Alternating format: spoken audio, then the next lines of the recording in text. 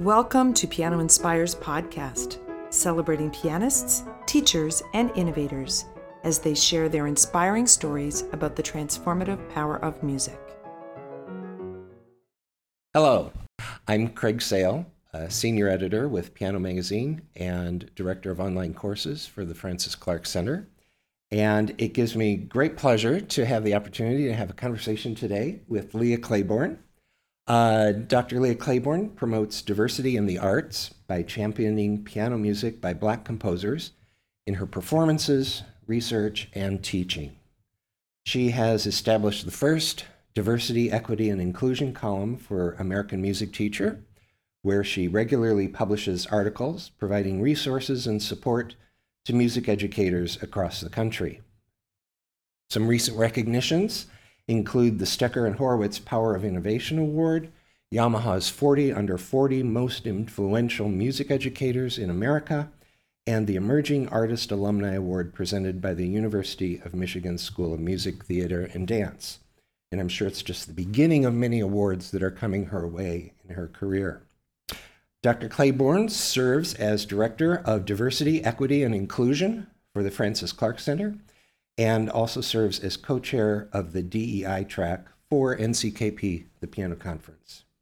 She recently released a 2-volume publication for elementary and intermediate level students called Expanding the Repertoire, Piano Music of Black Composers, published by Hal Leonard.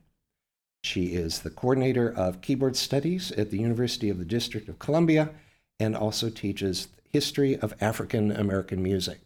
So, welcome, Leah. Thank you so much. I'm excited for this. This is a wonderful opportunity. I've been looking forward to it. As I mentioned, your work has been, I was going to say extensive, but it's just impactful.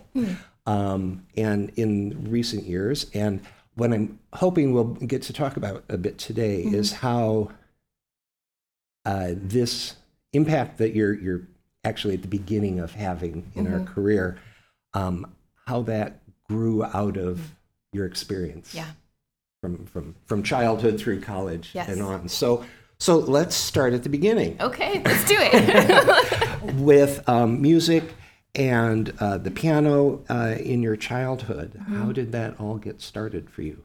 Yeah, so I like to think about my Sunday mornings. Can I describe Sunday mornings for you?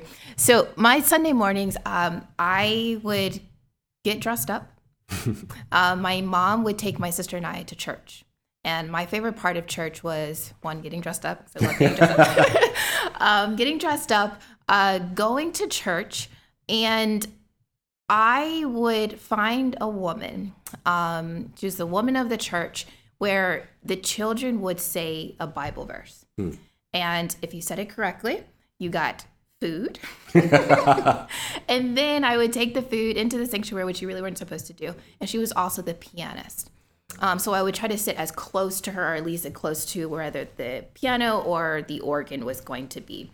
And I just loved kind of sitting back and eating my prize and watching this woman bring this community together at the keyboard.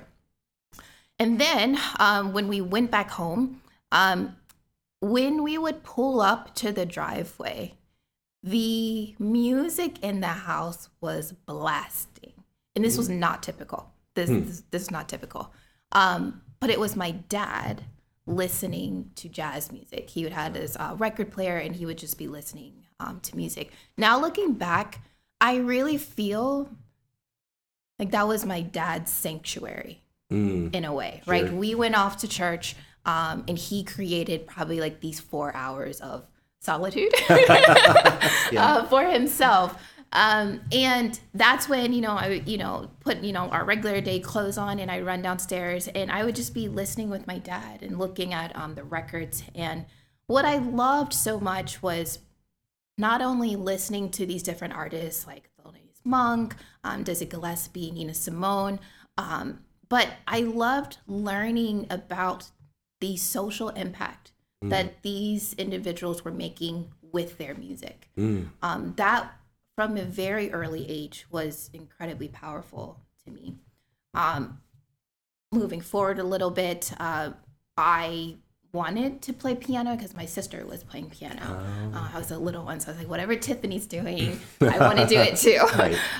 So that's how it all started. My dad really wanted to make sure we started off with classical music. My dad has a really great ear, a jazz player, started reading later in life. So he wanted us to have a good foundation of like technique and theory. And so he found us a really beautiful teacher. Who ended up in many ways becoming like my godmother. She was just incredibly close to our family. So that's is that good for like the starting point? I that's think where my starting point great, was. The starting point. So then your early piano instruction then, how did that fit? I mean, obviously it worked for you because it was your foundation, right, at the piano. How did that fit with that musical experience that you were just describing about the church and jazz? Did it feel like something separate from that, or did it connect? You know, it really did feel separate. I didn't think about that. It did feel separate for a very long time, because. Couple reasons. So my first piano teacher name was Carol Krewalt, and she used this. At the time, I thought she was really, really tall, but that's the the mindset. But imagine like this 5-year-old, and then looking at this towering, blonde-haired, blue-eyed white woman from Texas. And my first lesson, she picked me up. And she looked at me and she said, "Oh my, you're just the most beautiful thing I've ever seen." And that was just our starting point. There was so much love and support there. It was also very structured. The technique was, for a certain amount of time. Theory was a certain amount of time. Repertoire was a certain amount of time. So it was it was a pattern and a regimen, but I grew to really appreciate that. But it was still the diet, if you will, of the classics, Bach, Mozart, Beethoven. Really, really enjoyed that. But that was separate from the reason why I wanted to start piano in the first place, which was these jazz artists that were changing the world with their music. It really wasn't until I got into undergrad.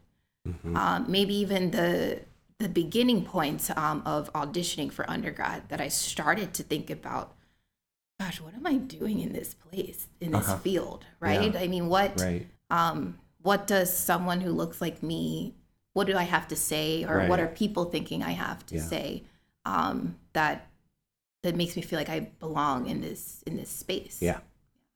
I remember hearing you tell a story. And I'll just prompt you to tell it again, because it impacted me a great deal in terms of looking at our profession and what we provide students, and how, for myself, that's always come from a very white perspective. Anyway, and the story is about when you and your sister went to a piano competition.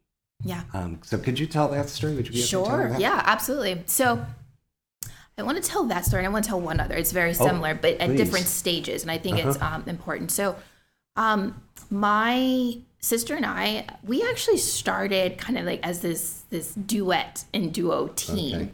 Again, whatever Tiffany's doing, let me do it too. And honestly, my favorite part of that was dressing up again, like finding, matching outfits, and going to competitions, doing these duets with her. And there's one, actually, I think this was our first, I know it was it was my first competition, which I was really glad to be doing it alongside her. She was older, 4 years older, so she had been doing it a bit more. And I really wanted, I wouldn't say I wasn't confident, but I'm glad that my first experience with entering competition was with her. So we did, maybe I don't say the organization, I'll just say the competition. Okay, I will do we did this competition, very well-known organization. And we really were the best ones, without a doubt. It was just the level of playing was so drastically different. Okay. And I remember sitting back and listening to everyone. I'll also say I'm very good at sitting back and listening and observing. Yes. I recognize that like within my own personality. And I was kind of evaluating and calculating, and that was kind of my first time where I was like, hey, I think we have something here. Like, this is feeling good, right?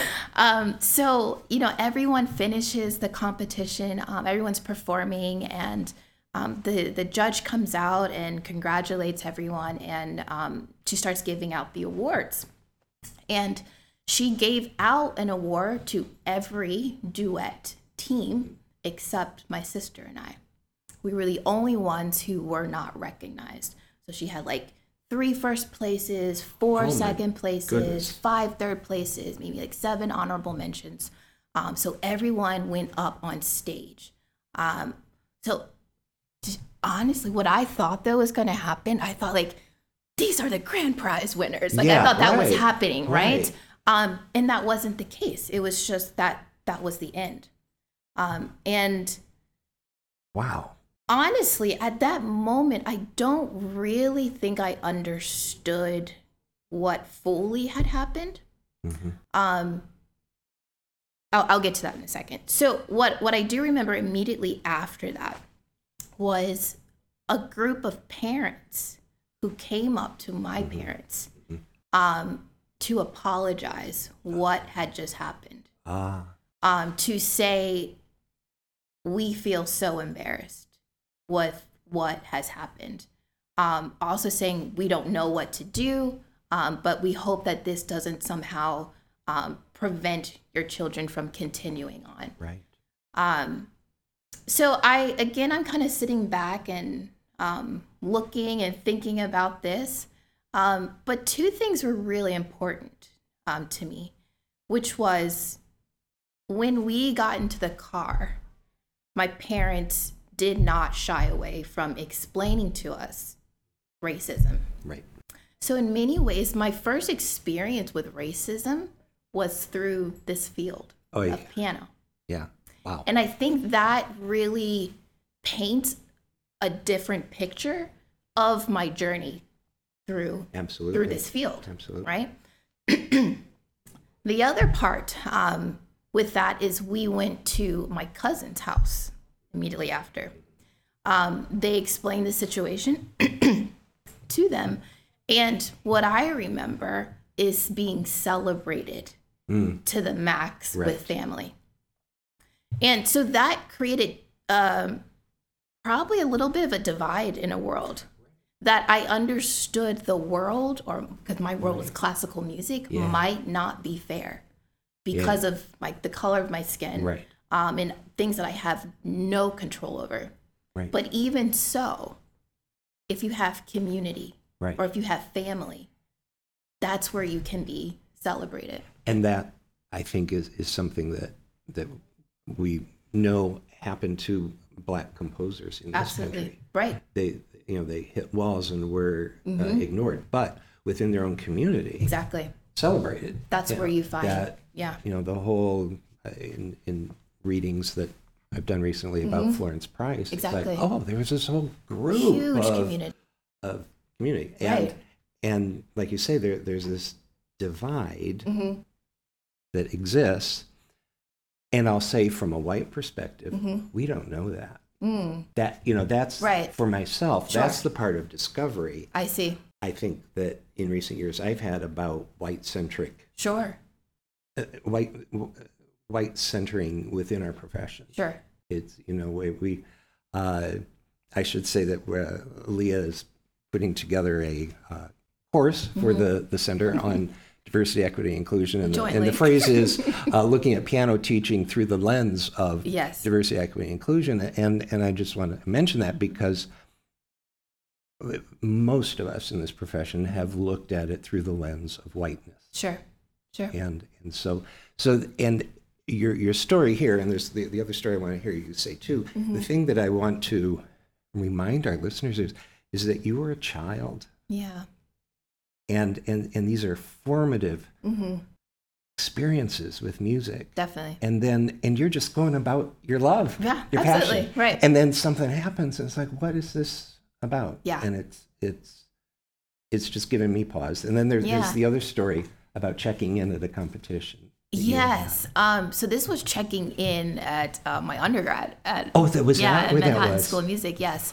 And already, the feelings of excitement, but also nervousness and all of these things. And I remember, it wasn't a large building. It's still not a large building. Yeah. But trying to find a specific hall where the piano majors would gather together for orientation, to say, this is our department.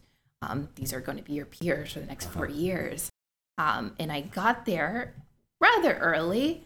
And when I looked to a person, I said, I don't know if I'm in the right place. I couldn't see signs.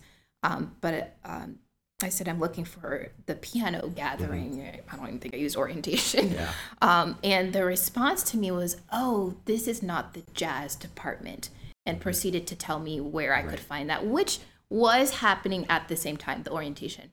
But that first, They didn't say that to white students. I don't think so, right? I I don't think so. doubt that. I don't think Right. that was the first thing. And I have to say this too, because I think it talks about how I was prepared for these moments. That although that was that gut punch, right? So what do you do once you walk in at this space, right? Right. To say this is your first day or orientation for piano. And I remember something my mom always told me, which she often would tell me about churches or schools, that if you ever feel that you don't belong in a place, sit up front. Because then you don't get to see anything behind you. You're there for a reason. You're there for a purpose. So get the information that you came there to get. So I remember that moment. I said, you know what? I'm sitting up front today. And I just decided to continue with that, to just sit up front. You deserve to be there. I'm not thinking about what's happening behind me. I'm here for this information. So those were two, actually not just two, but those were pivotal points from early childhood. And then also when I'm saying to myself, this is something I really want to pursue. Those were definitely moments that impacted me. Yeah. The second story, when I first heard you tell it, when I looked at it from the viewpoint of, obviously from your reaction to it, but I was thinking about the person who checked you in, and the system that we've created that made it so that their assumption would be that you were there for the jazz, right? And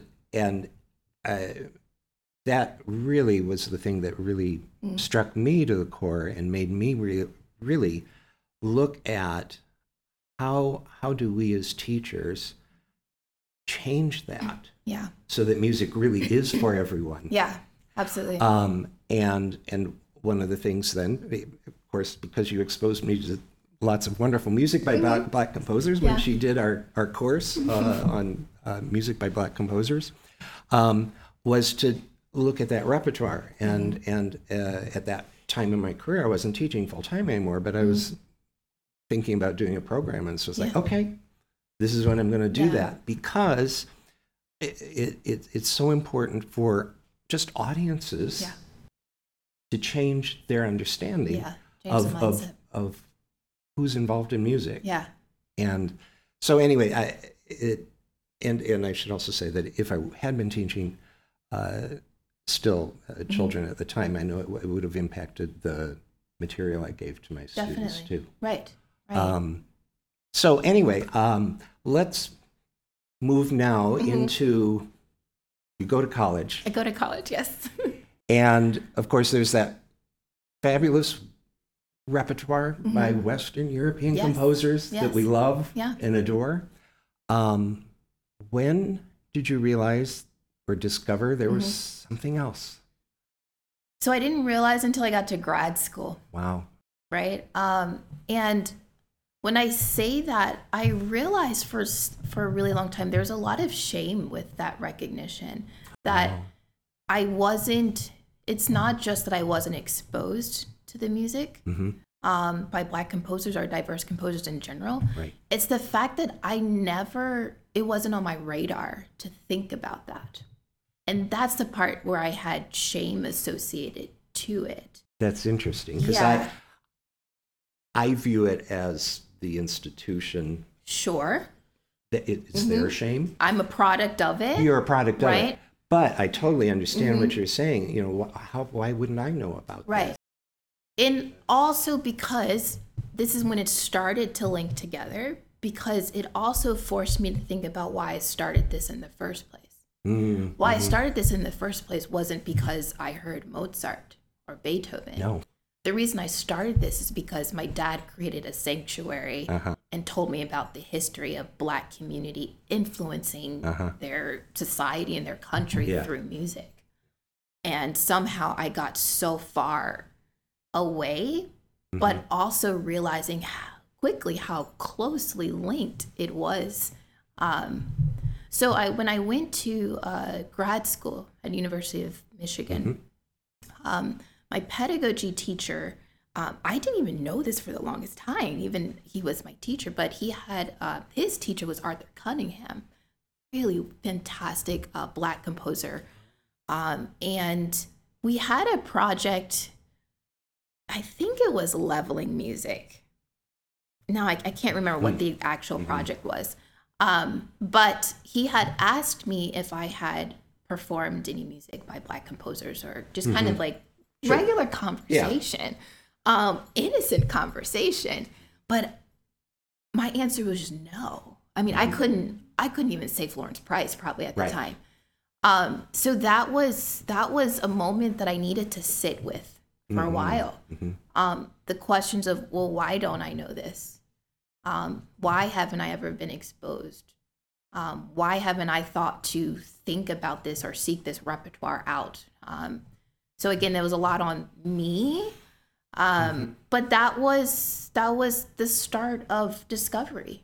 I came to him later and said, I would like to sort out my dissertation work with looking at Black composers because I know so little about this. And I just kind of very naive said, I just want to see what's out there.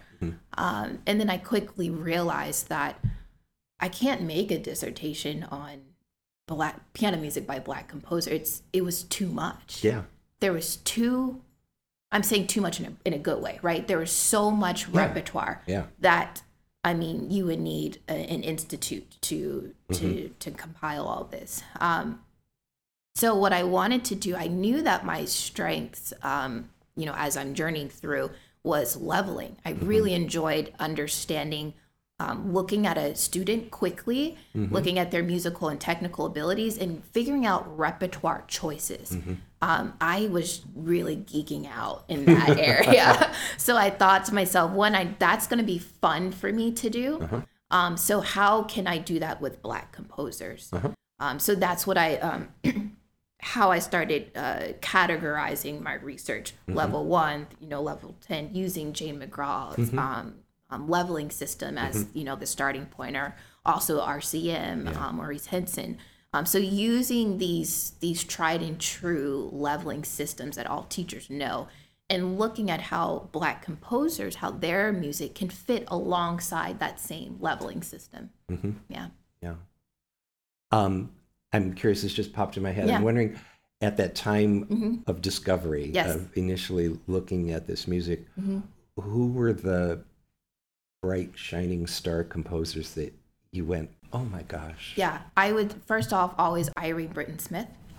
Irene Britton Smith, also Blanche K. Thomas. These are names. First, Irene Britton Smith, because my first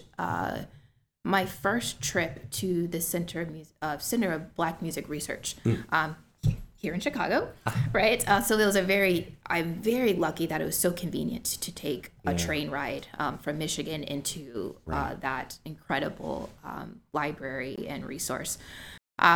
but very naive. Remember, first time ever being in an archival library. Right. I went online and saw, their listing of the composers that they had, and I was looking through what composers who had piano music, right? Mm-hmm. So I saw this name, didn't know anything about it, and I asked, "Can I see the piano music, or the music of Irene Britton Smith?" And the first question was, "Well, what years?" Oh, wow. Right? And I was like, her years? Right? Okay. But I mean, I say that because it really changed my understanding of archival libraries.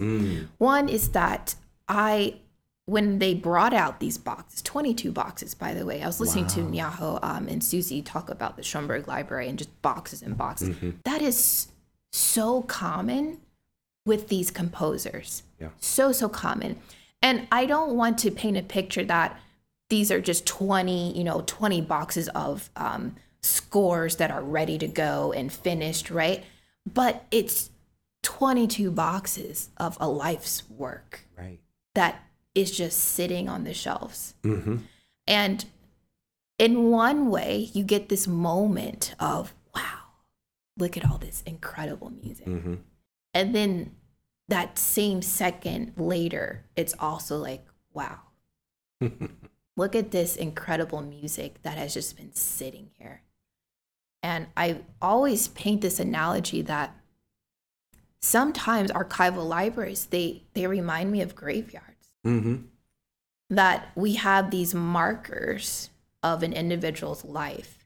And once they've died, also a lot of times if they didn't have, if they weren't celebrated that much, right. or if they didn't have any offspring or family members who were aware or knew what to do to take on the task of having the rights of their estates, so many, once they die, their music has died with them, and they're just staying in these libraries. So the story of Irene Britton Smith, I think her piano music is absolutely wonderful. And she was, maybe I kind of like fantasize about it a little bit, but she was like my driving force. Like, how many other Irene Britton Smiths are out there? Right. Right. And then also Blanche K. Thomas, because again, it's always the story behind these composers that I love the most. And Blanche K. Thomas, one of the first Black women to have a degree at Juilliard for both composition and piano. Oh my goodness. And she wanted to take African-American folk melodies like the spiritual. And she wanted to she did create an institution in Harlem for Black youth.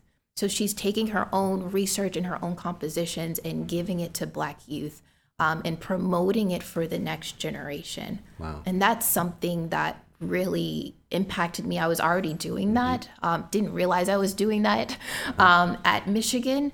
But to hear her story was really, really beautiful. So for me, the discovery, there's one aspect of the discovery of this music, but it's also this discovery of the storylines that aligned so much with what I was living and experiencing. Exactly. Yeah.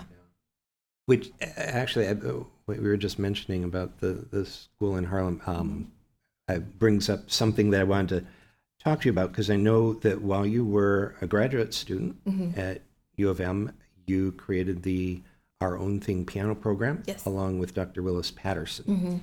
And I think it's another wonderful aspect of the impact that you seek to have. I mean, there's diversity in repertoire and understanding that, but there's also equity. Yeah.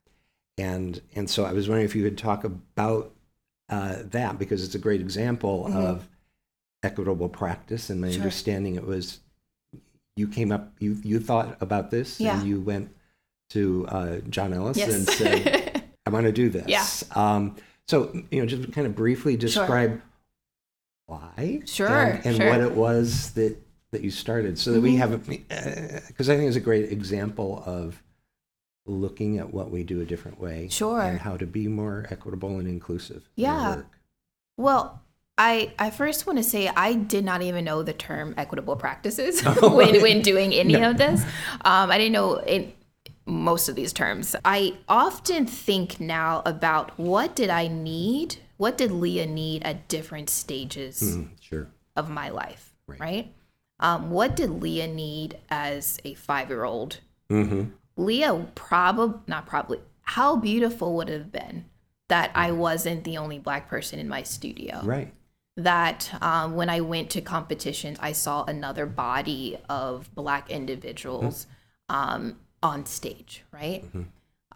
So with that in mind, I feel that when I was at Michigan, I was the only Black student in piano, in the classical area, Right.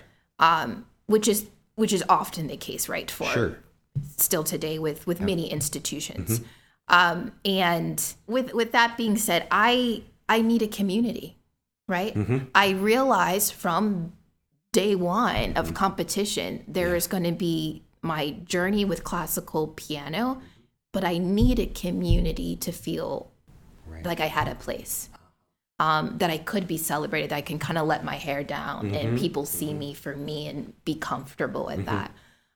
So really, I was creating something again that I needed. So I was already embedded into a community. There's this area called Ypsilanti, Michigan, not too far from Ann Arbor. And I was already embedded in that community because I was playing in churches, in Black churches.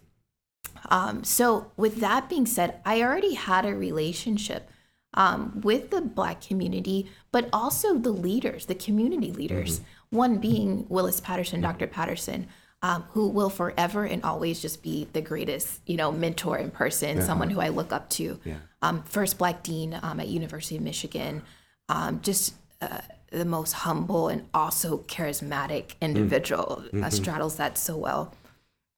So he had this program and has this program called the Our Own Thing instructional program. And it was this idea where students in the community would come to a church. And then there would be teachers who would also come to the church and you teach them, whether it's cello, strings. The issue with keyboard, as we know, is you often only have 1 or 2 keyboards, or if you can put a couple in some spaces. Piano's hard. It's not as portable and work around. So I taught a couple of lessons, not many. I'm going to say it wasn't a lot because I said, this is a problem. Like we could make so much more impact here. So I went first to my advisor, John Ellis, who was not only he is the chair of pedagogy, but he was also perfectly positioned. I didn't know at the time that he was also dean, I think, of partnerships and community. I mean, he does so much at that school. I didn't even know that was part of his role.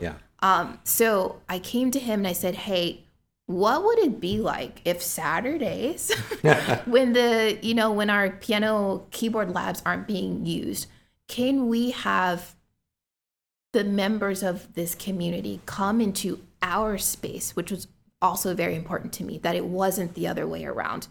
U of M going into, but the community coming in to University of Michigan. Can we have this? Can we have a program? It's so beautiful that he was just yes. It was yes, and let's figure it out along the way together. Instead of, I don't think so, but I'll come back to you. It was just yes. So I learned so much during that process. But also that first year, I think I had 7 students. Oh. Totally fine. Yeah. More than I could handle. Right. It's more than I can handle, especially I was figuring it out. And then every year after that, it started growing and started growing and started growing to the point we needed more teachers. What I love about that program, and I think is a testament to any program, is that when the creator or the person who started it can leave, and then the community says, this is something we still want to have happen. And that was the case. I left. Other teachers came in, and now I came back this year. It's a different program, and I say that in such a beautiful way. Yeah. There are so many other students, whether they're theater majors or vocal majors, and they're teaching this their community and their youth, and they're creating this huge impact and beautiful relationship. So that's why I started it, and I also wanted to make sure that my work, this research, my dissertation work, that they had a understanding that there's so many other composers who look like them. Yeah. As they went through their starting fundamental years of piano. Yeah. I think it's just a wonderful example of the role of music in community and the role of community in music. Right. Yeah. They're both. Yeah. Exactly. It goes both ways. And that community being a diverse one. It's just a very important work. I wanted to touch on your new projects, your new goals. New projects, new goals. Okay. Because we know, what we know and love who you are now and what you've brought to our field. What are you looking for next? We're doing this course that's highlighting pedagogy and pedagogy through this lens of diversity, equity, and inclusion, piano teaching specifically. And what I've learned so much from looking at the work of Susie Garcia or listening to how Artina is approaching repertoire, right? And even here at NCKP, listening to people like J.P. Murphy, who's designing a course at Oklahoma through this lens, right? I feel really inspired. And I also feel inspired to change a lot of my thought process.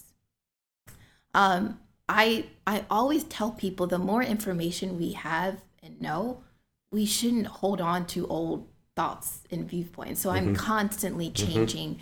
And I like admitting that, right? I think we should be. I think we need to keep listening to conversations and sit with it for a while.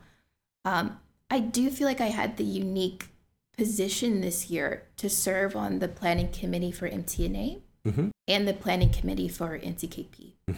So truly, I almost had 1,000 proposals. Wow. Combined with what MTNA represented and what NCKP, 1,000 proposals of teachers across the country, and looking at what are some of the trends that we see. Yes. What I would love to start seeing more of. And what I recognize is there's definitely a shift and a divide happening where some people are still celebrating composers for the sake of the diversity that they contribute, which absolutely needs to happen, right?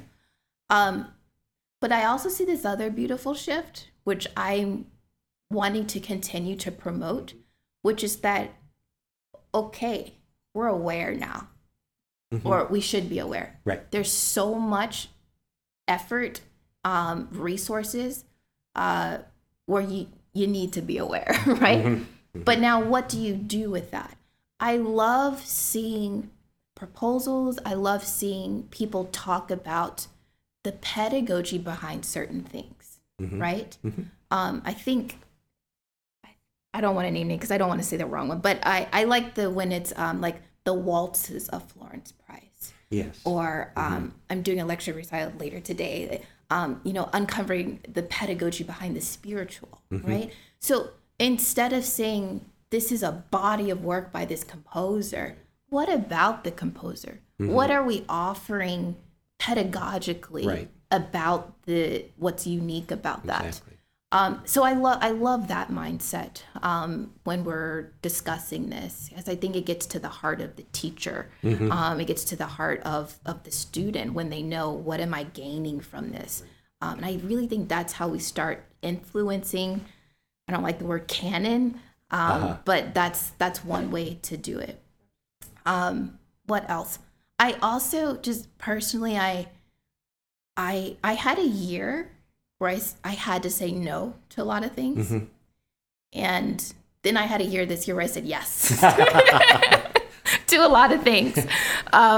So with both of those, like the pendulum went this way and then it went this way. And I think I'm entering into this next academic year with sorting through. So I don't have a concrete answer right now. Not to say I don't already have lots lined up that I'm saying, but I think it's a unique position to do what I love, which is to sit back and process. Right. And sit back and process doesn't mean I'm inactive, but it allows me to figure out where I'm aligning, where I'm aligning things. Clearly, you're not static. I hope not. Yeah, it doesn't feel that way. Yeah. and as you were talking about that, I mean, I think it's interesting. I think societally, that's just the way we have to be too. You know, we make these new discoveries, and sometimes we get a little consumed looking at one end, but then it swings, and then integration happens. But I thought I remembered. Actually, it was at Francis Clark's memorial service when Richard Chronister was talking, and he said many of us might be inclined to think, what would Francis do? And he said the fact is, she never did the same thing every year. It always changed. I love that. And I think it's that.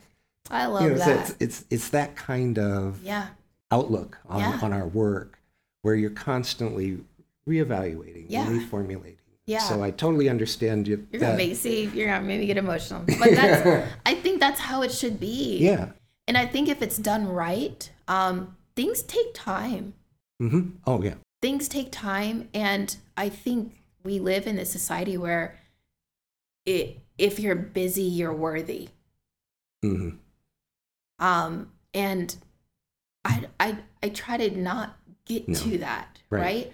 I want to make sure that what I'm doing is intentional and that there's meaning behind it. Exactly. And I'm not always going to be ready for what my next thing is until I've sat back and kind of did an evaluation process. Right. Or I sit back and I listen to my elders or people with more wisdom.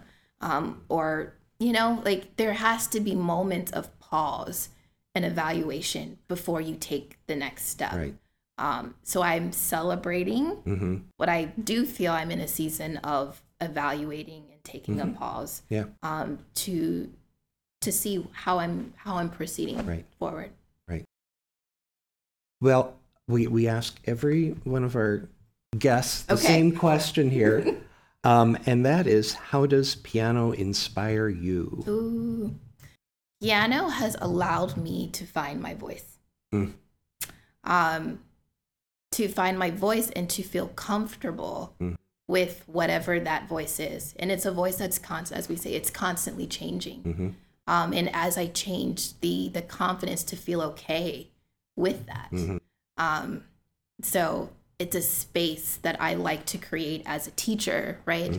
That I'm always giving my students tools and resources to identify who they are, to find their voice, and then say, you have something so special that no one else can say. Right. So finding my voice and making sure I'm always doing that for the next generation inspires me to be me, the full me.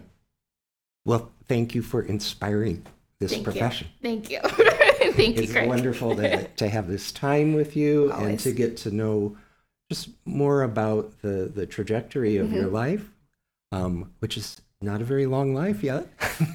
So there's sometimes I feel real old. Well, yeah. I woke up today, yawned. I was like, I can't move. Yeah, but no, thank you. I think it's just it's impactful work that you've done, and what I found today is it's a very inspiring story. Thank you. Thank you. Thanks so much, Craig. The Francis Clark Center is a not-for-profit educational organization that serves the advancement of piano teaching, learning, and performing.